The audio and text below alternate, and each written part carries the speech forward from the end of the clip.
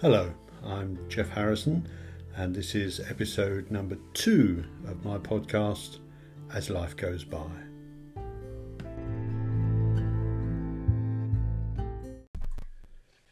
An uninhabited island and heaven on earth. So we were still in Corfu, and it was back to the stern Maria for another boat hire, but this time we were greeted as old friends. Presumably because we had brought her boat back last time undamaged. I even had a light touch on the arm from her as she carefully directed me to our remote island destination of Vidos. Not too clever to ignore my wife, as there is only one navigator in this family, and it's not me. Now, Maria's English is generations ahead of my Greek, but there was some confusion as she told us to look out for clapping sea creatures, which seemed very odd, but we smiled weakly and nodded anyway.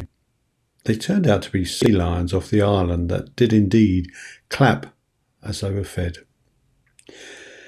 So we arrived at one of the deserted beaches on Vidos, anchored up and dived in.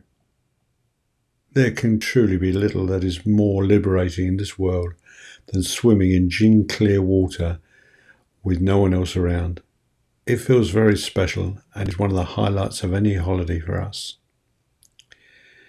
Now, the anchoring process is slightly worrying if you're actually leaving the boat for a while, as you would be rather stuck if it floated off with everything on it and you were left on a deserted island with just your swimming trunks. We managed to find a jetty, tied up, and I leapt nimbly out. Tragically, I had forgotten that I was running in a new pair of flip-flops. They flipped and I flopped, flat out and face down on the jetty.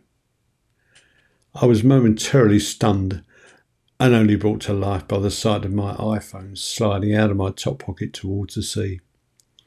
I grabbed it post-haste, as its loss would turn the situation from awkward to disastrous. I regained some limited poise and we set off to explore. The island really was deserted, heavily wooded, stinking hot, and with just the ever-present cicadas for company. Then in the distance we saw a chap marching out. We quickened our pace and came across a deserted scout camp, and then a decaying villa that had once been grand. Things were getting decidedly spooky when we turned the corner and were confronted with a substantial taverna and about 100 tourists who had taken a day trip to the other side of the island. Our isolation was at an end.